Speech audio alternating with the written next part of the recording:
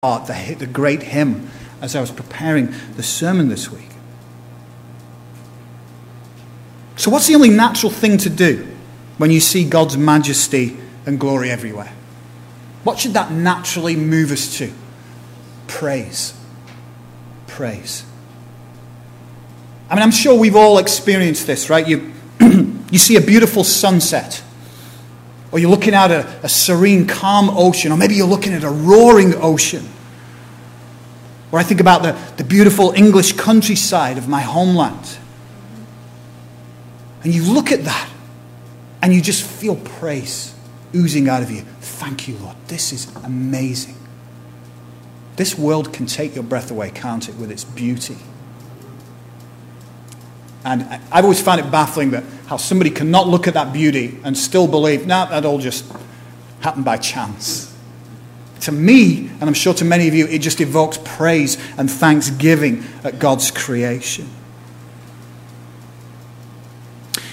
As we look at verse 2, though, it talks about praising, and it shows us that praising God is actually one of the most powerful things we can do to counter the attacks of the enemy and the things that we will experience in life, the trials and difficulties we will experience in life. Listen to verse 2. It says, "Through the praise of children and infants, you've established a stronghold against your enemies to silence the foe and the avenger." So praising God actually establishes a stronghold against the enemies of God, against those who are hostile to God, against those whose minds are bent on revenge.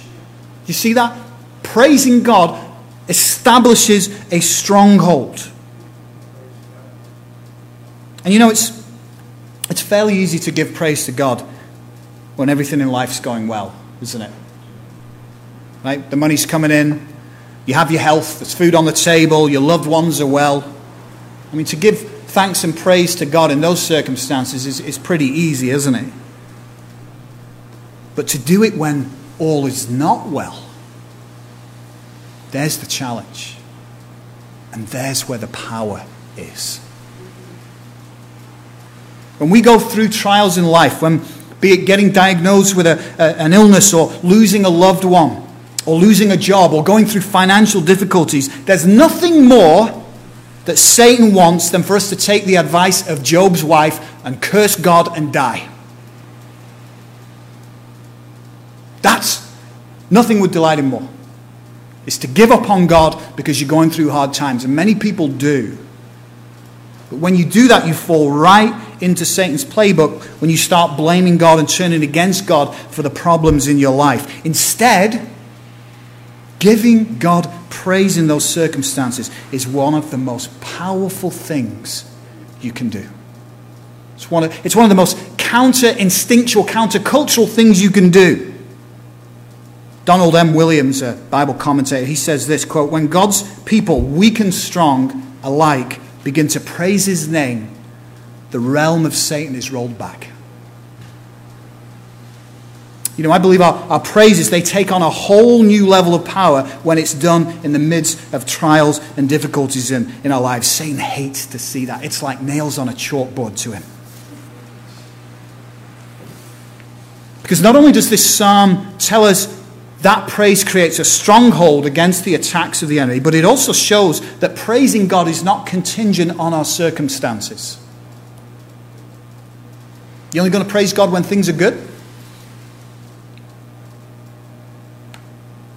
But try it. I encourage you, try it. If you're going through difficulties right now, if you're having a hard time with whatever it is, get some time alone with the Lord. And just come before him. Just be honest, be real. Say, "God, you know what?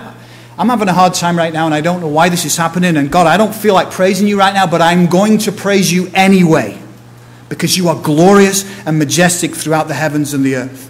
Use Psalm 42, verse 5 as an encouragement, which says this, "Why, my soul, are you downcast?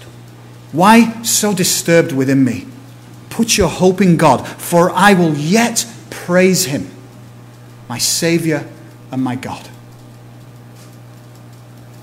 You know, it gets better, though, because not only does praising God in the midst of the enemy's attacks create a stronghold against those attacks, look at where the praise comes from.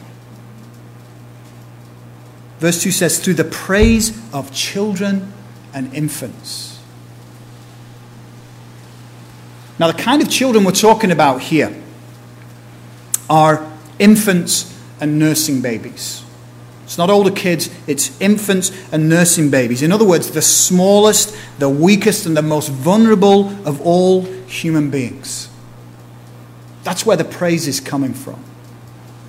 And I love how the Message paraphrases verse 2. It says this: nursing infants gurgle choruses about you. Toddlers shout the song that drown out enemy talk and silence atheist babble. It's awesome. I love it. But do you see the point here? God loves to use the small and weak things of the world to bring glory to himself. 1 Corinthians chapter 1 verse 27 says this: but God chose the foolish things of the world to shame the wise. God chose the weak things of the world to shame the strong. And you might not be feeling particularly strong or confident or hopeful right now, but praising God in the middle of your struggles and trials is one of the most powerful things you can do. It's powerful because it puts a wall of protection up against the enemy. It's powerful because it shows our praising God is not contingent on our circumstances. And it's powerful because it takes the focus off ourselves and puts it on God. When we focus our attention and energy on God and his majesty and his glory, it has an amazing way of putting our own problems into perspective. It has an amazing way of helping us realize that nothing we are going through is too big for God. We can get so overwhelmed with our own problems, right? Because we get stuck in this me world, right? And we forget there's an awesome, amazing God out there. He's like, I know. I knew you were going to go through this. And I'm here for you. And I'm bigger than your problem. And I will stand with you. I will walk through the waters with you. I will walk through the fire with you. But focus on me, not your problems. Gives us perspective. And verse 3 and 4 do just that. They give us perspective. They give us perspective. When I consider your heavens, the work of your fingers, the moon and the stars which you have set in place, what is mankind that you are mindful of them? Human beings that you care for them. I want you to picture for a moment a young David. David is a shepherd. He's a young boy, probably an adolescent boy. Before he was king, before all of that, he's just a simple shepherd out in the fields, tending the flock. And I want you to imagine the scene. It's a quiet, peaceful night. He's lying on his back on a grassy knoll, gazing up into a clear, starry sky. The moon is out, shining bright. By the way, did you see the moon recently over the past few days? It's just been incredible. Amazing. But he's looking out at the moon. And what's David doing as he looks into the night sky? He's doing one of his favorite things. He's meditating on the Lord. And he's looking up at the sky and the vastness of the universe, the billions of stars, and he's thinking, who are we that you would be mindful of us? That you would even think about us or consider us worthy of your attention? Who are we that you would be concerned with us at all?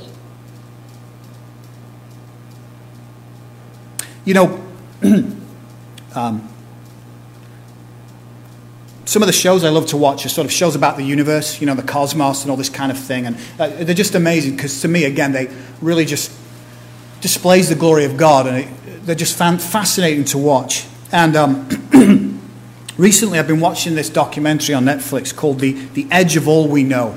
I actually mentioned this about a month or two ago. But the basic premise of the show is, it's not a show, it's a documentary, is that there's a group of scientists, they're trying to understand the nature of black holes. And they're doing this, one of the ways they're doing this is by studying a supergiant elliptical galaxy, which is named M87. I know, you're all saying, oh yeah, that old chestnut. Yeah. M87. And at the core of the galaxy of M87 is a supermassive black hole that is 53.49 million light years from Earth.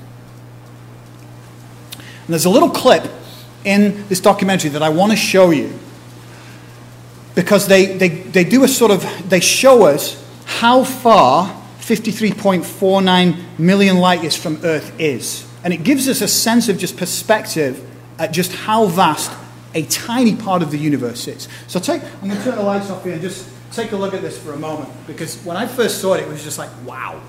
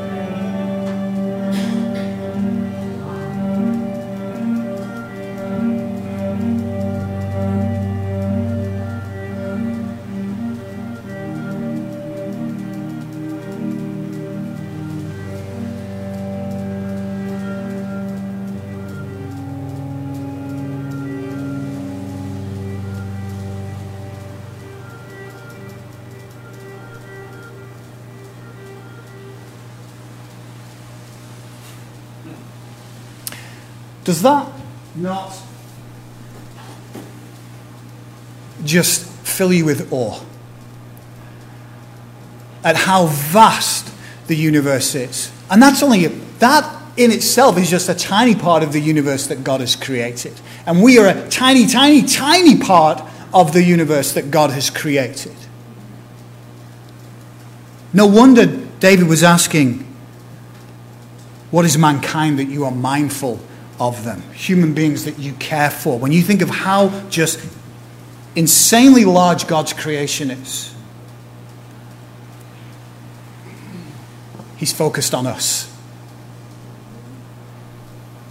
And verses 5 to 8 give us a picture of God's design and plan and purpose for humanity. It's actually His original plan for our flourishing. This psalm, what it does is it gives us an image of the world and mankind as God originally created us to be. Verse 5, you have made them a little lower than the angels and crowned them with glory and honor. You have made them, that's us, a little lower than the angels and crowned them with glory and honor. Now, our translation says that we were made a little lower than the angels. Other translations say we were made a little lower than the heavenly beings. And then some other translations say we were made a little lower than God.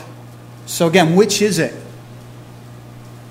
Well, it can be all of those. But again, if we go back to the Hebrew, the word that's used there is this word Elohim. Elohim. Remember I mentioned earlier that Elohim is one of the words used in the Old Testament for God. And so I think the correct interpretation is that you made them, that's us, a little lower than God. And this actually also ties in very well with the fact that these verses, 5 to 8, in this psalm, are clearly a meditation on Genesis chapter 1. It's right out of Genesis 1. David's riffing off Genesis 1, so to speak, and the creation account we find there. So let's turn to Genesis. Let's go to Genesis 1, chapter 1, verses 26 to 28. It's page 1 in your Bible, in your Pew Bible. So it's really easy to find, right at the beginning of your Bible. And we're going to look right at the first chapter there. Verses 26 to 28. Goodness gracious, I do need those reading glasses. Here's what it says, verse 26. Then God said, let us make man in our image, in our likeness, and let them rule over the fish of the sea and the birds of the air, over the livestock, over all the earth, and over all the creatures that move along the ground. So God created man in his own image. In the image of God he created him, male and female, he created them. God blessed them and said to them, be fruitful and increase in number, fill the earth and subdue it. Rule over the fish of the sea and the birds of the air, and over every living creature that moves on the ground. So do you see the connection there? It's almost word for word the same thing that David is writing in this psalm here. And so we're created in God's image. That's not insignificant, because nothing else in all creation is created in God's image except you and I. Except human beings. That's what makes us a little lower than God. We're not God because we were created by God, but we are called to be like God and to reflect God through being created in his image. It's kind of like, you ever see a little kid and they're spitting an image of one of their parents? You know, it's like a little mini-me, and they're not their parent, right? But they reflect their parent in how they look and often in how they act. They've learned their mannerisms and all that kind of stuff from their parent. Well, it's the same deal with us. We're created in the image of God. We were created to reflect God. But we're made a little lower than God, and we're crowned with glory and honor. Well, what does that glory and honor look like? Again, verses 6 to 8. You made them rulers over the works of your hands. You put everything under their feet, all flocks and herds and the animals of the wild, the birds in the sky and the fish in the sea, all that swim the paths of the seas. So these verses, like the ones that we just read in Genesis, they make something very, very clear. You, me, this world, the sun, the moon, the stars, the galaxies, the entire universe was created. It was created. It did not just happen. It did not emerge out of nothing and nobody. It was created by God.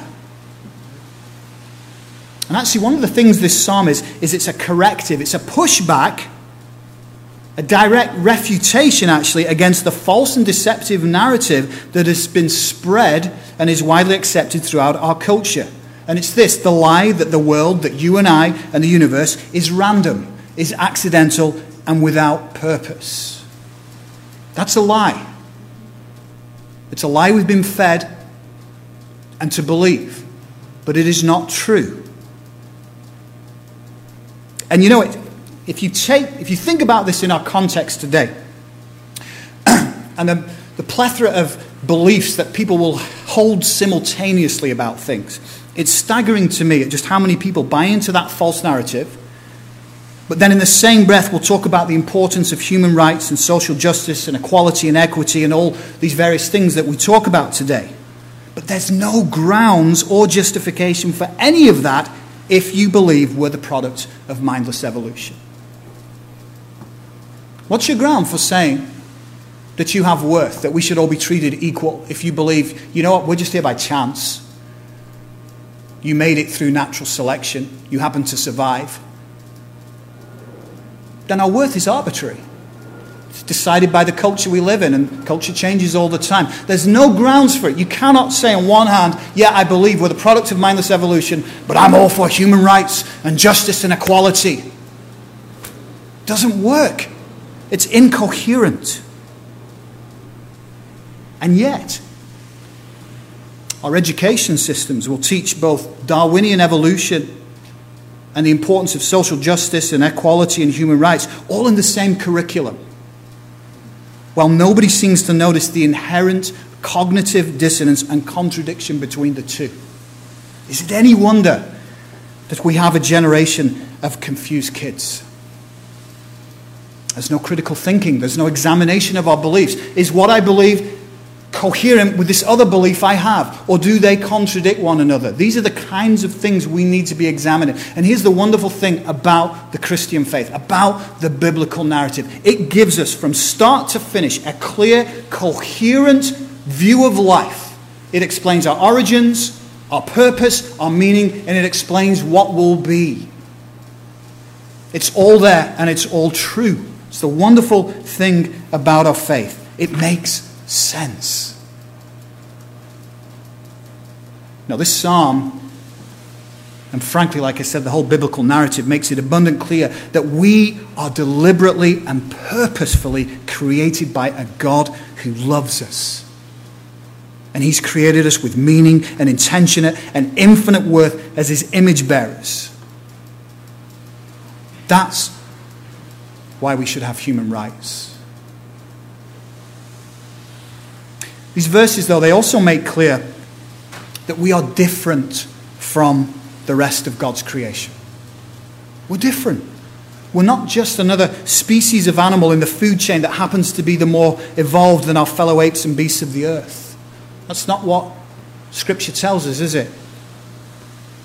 We were actually created to have authority and dominion over this earth.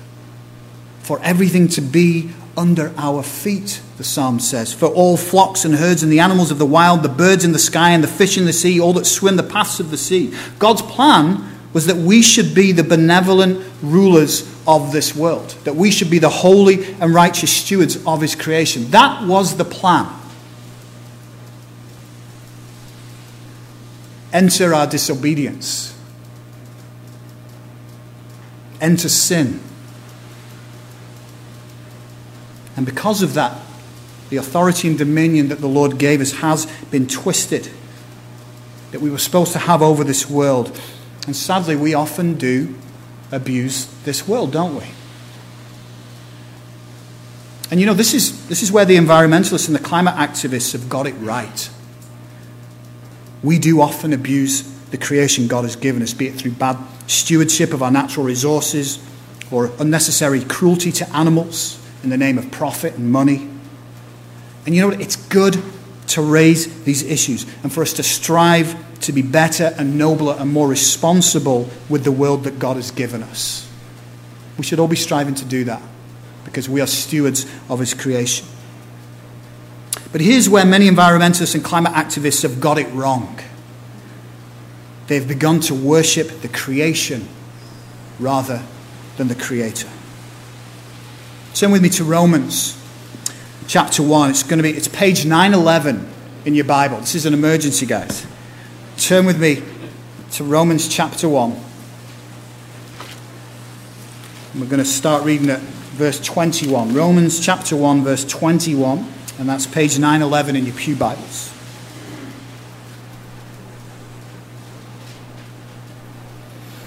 It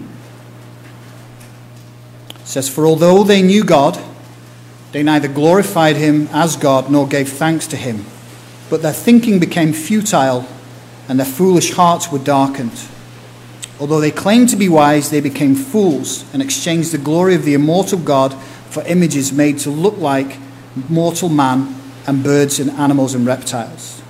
Therefore God gave them over in the sinful desire of their hearts to sexual impurity for the degrading of their bodies with one another." Listen here. "They exchanged the truth of God for a lie and worshipped and served created things rather than the Creator, who is forever praised. Amen." So you see what happens there? When we push God out of the mix, and we don't know God and we don't understand or have a grid for God's design for the world and our place in it as humans, then what naturally tends to happen is that we make our own gods and we start to worship nature. This is what they do in things like Wicca and paganism. They worship nature. And nature becomes your main purpose for living. That's what we call idolatry, by the way. But people worship creation over the Creator. And then often this will be connected to a view that humans aren't really special, that we're not more intrinsically important than any other species on the planet. We just happen to be more evolved. And in fact, did you know that to presume we as humans are more important than other animals is a form of bigotry? You're being bigoted when you believe that, right? we're all familiar with concepts like racism and sexism and lots of other isms, right? But did you know there's such a thing called speciesism? Yeah, speciesism. It's the assumption of human superiority over other species. I know it sounds like I'm making it up. This is serious. There's a lot of people really serious about this. It's not a joke. It's a real thing. And when you think about it, it's really, I think, part of a natural outworking of our obsession right now of continually looking for new forms of oppression. There was a recent article published in the Oxford Journal of Legal Studies, right? This is the legal journal published by Oxford University Press on behalf of the Faculty of Law at Oxford University. This is a serious, well-respected publication in the law world. And they had an article in there written by two academics from Sheffield University in the UK. And the paper was entitled, "Should We Protect Animals from Hate Speech?" It's not satire. This is not the Babylon Bee. This is a serious PhD level paper. And I just want to read for you a little bit of the abstract. The abstract is a sort of a very quick summation of what the paper is going to be about. They wrote, quote, "Laws against hate speech protect members of certain human groups. However, they do not offer protection to non-human animals. Using racist hate speech as our primary example, we explore the discrepancy between the legal response to hate speech targeting human groups and what might be called anti-animal or speciesist hate speech." They finished the abstract by saying there is no in-principle reason to support the censure of racist hate speech, but not the censure of speciesist hate speech. This is a serious paper. It's making the point that you can have hate speech against gerbils.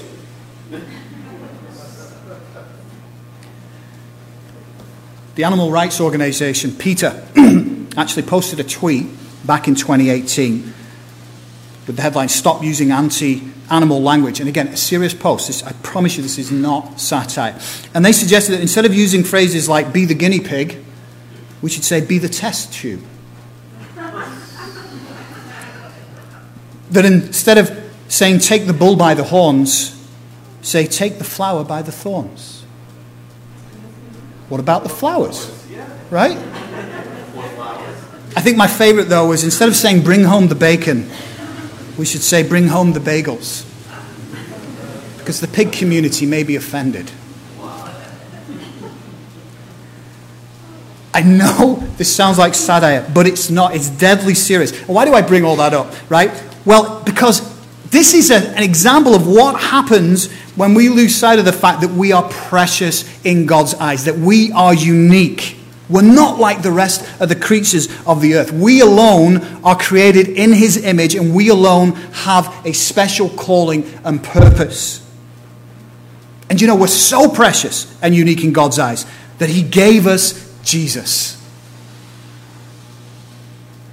He gave us His one and only Son so that to do what we could not. And here's where the psalm points back to Jesus. Jesus, through becoming one of us, God in the flesh, through becoming human, Jesus became the realization of God's original plan for human beings.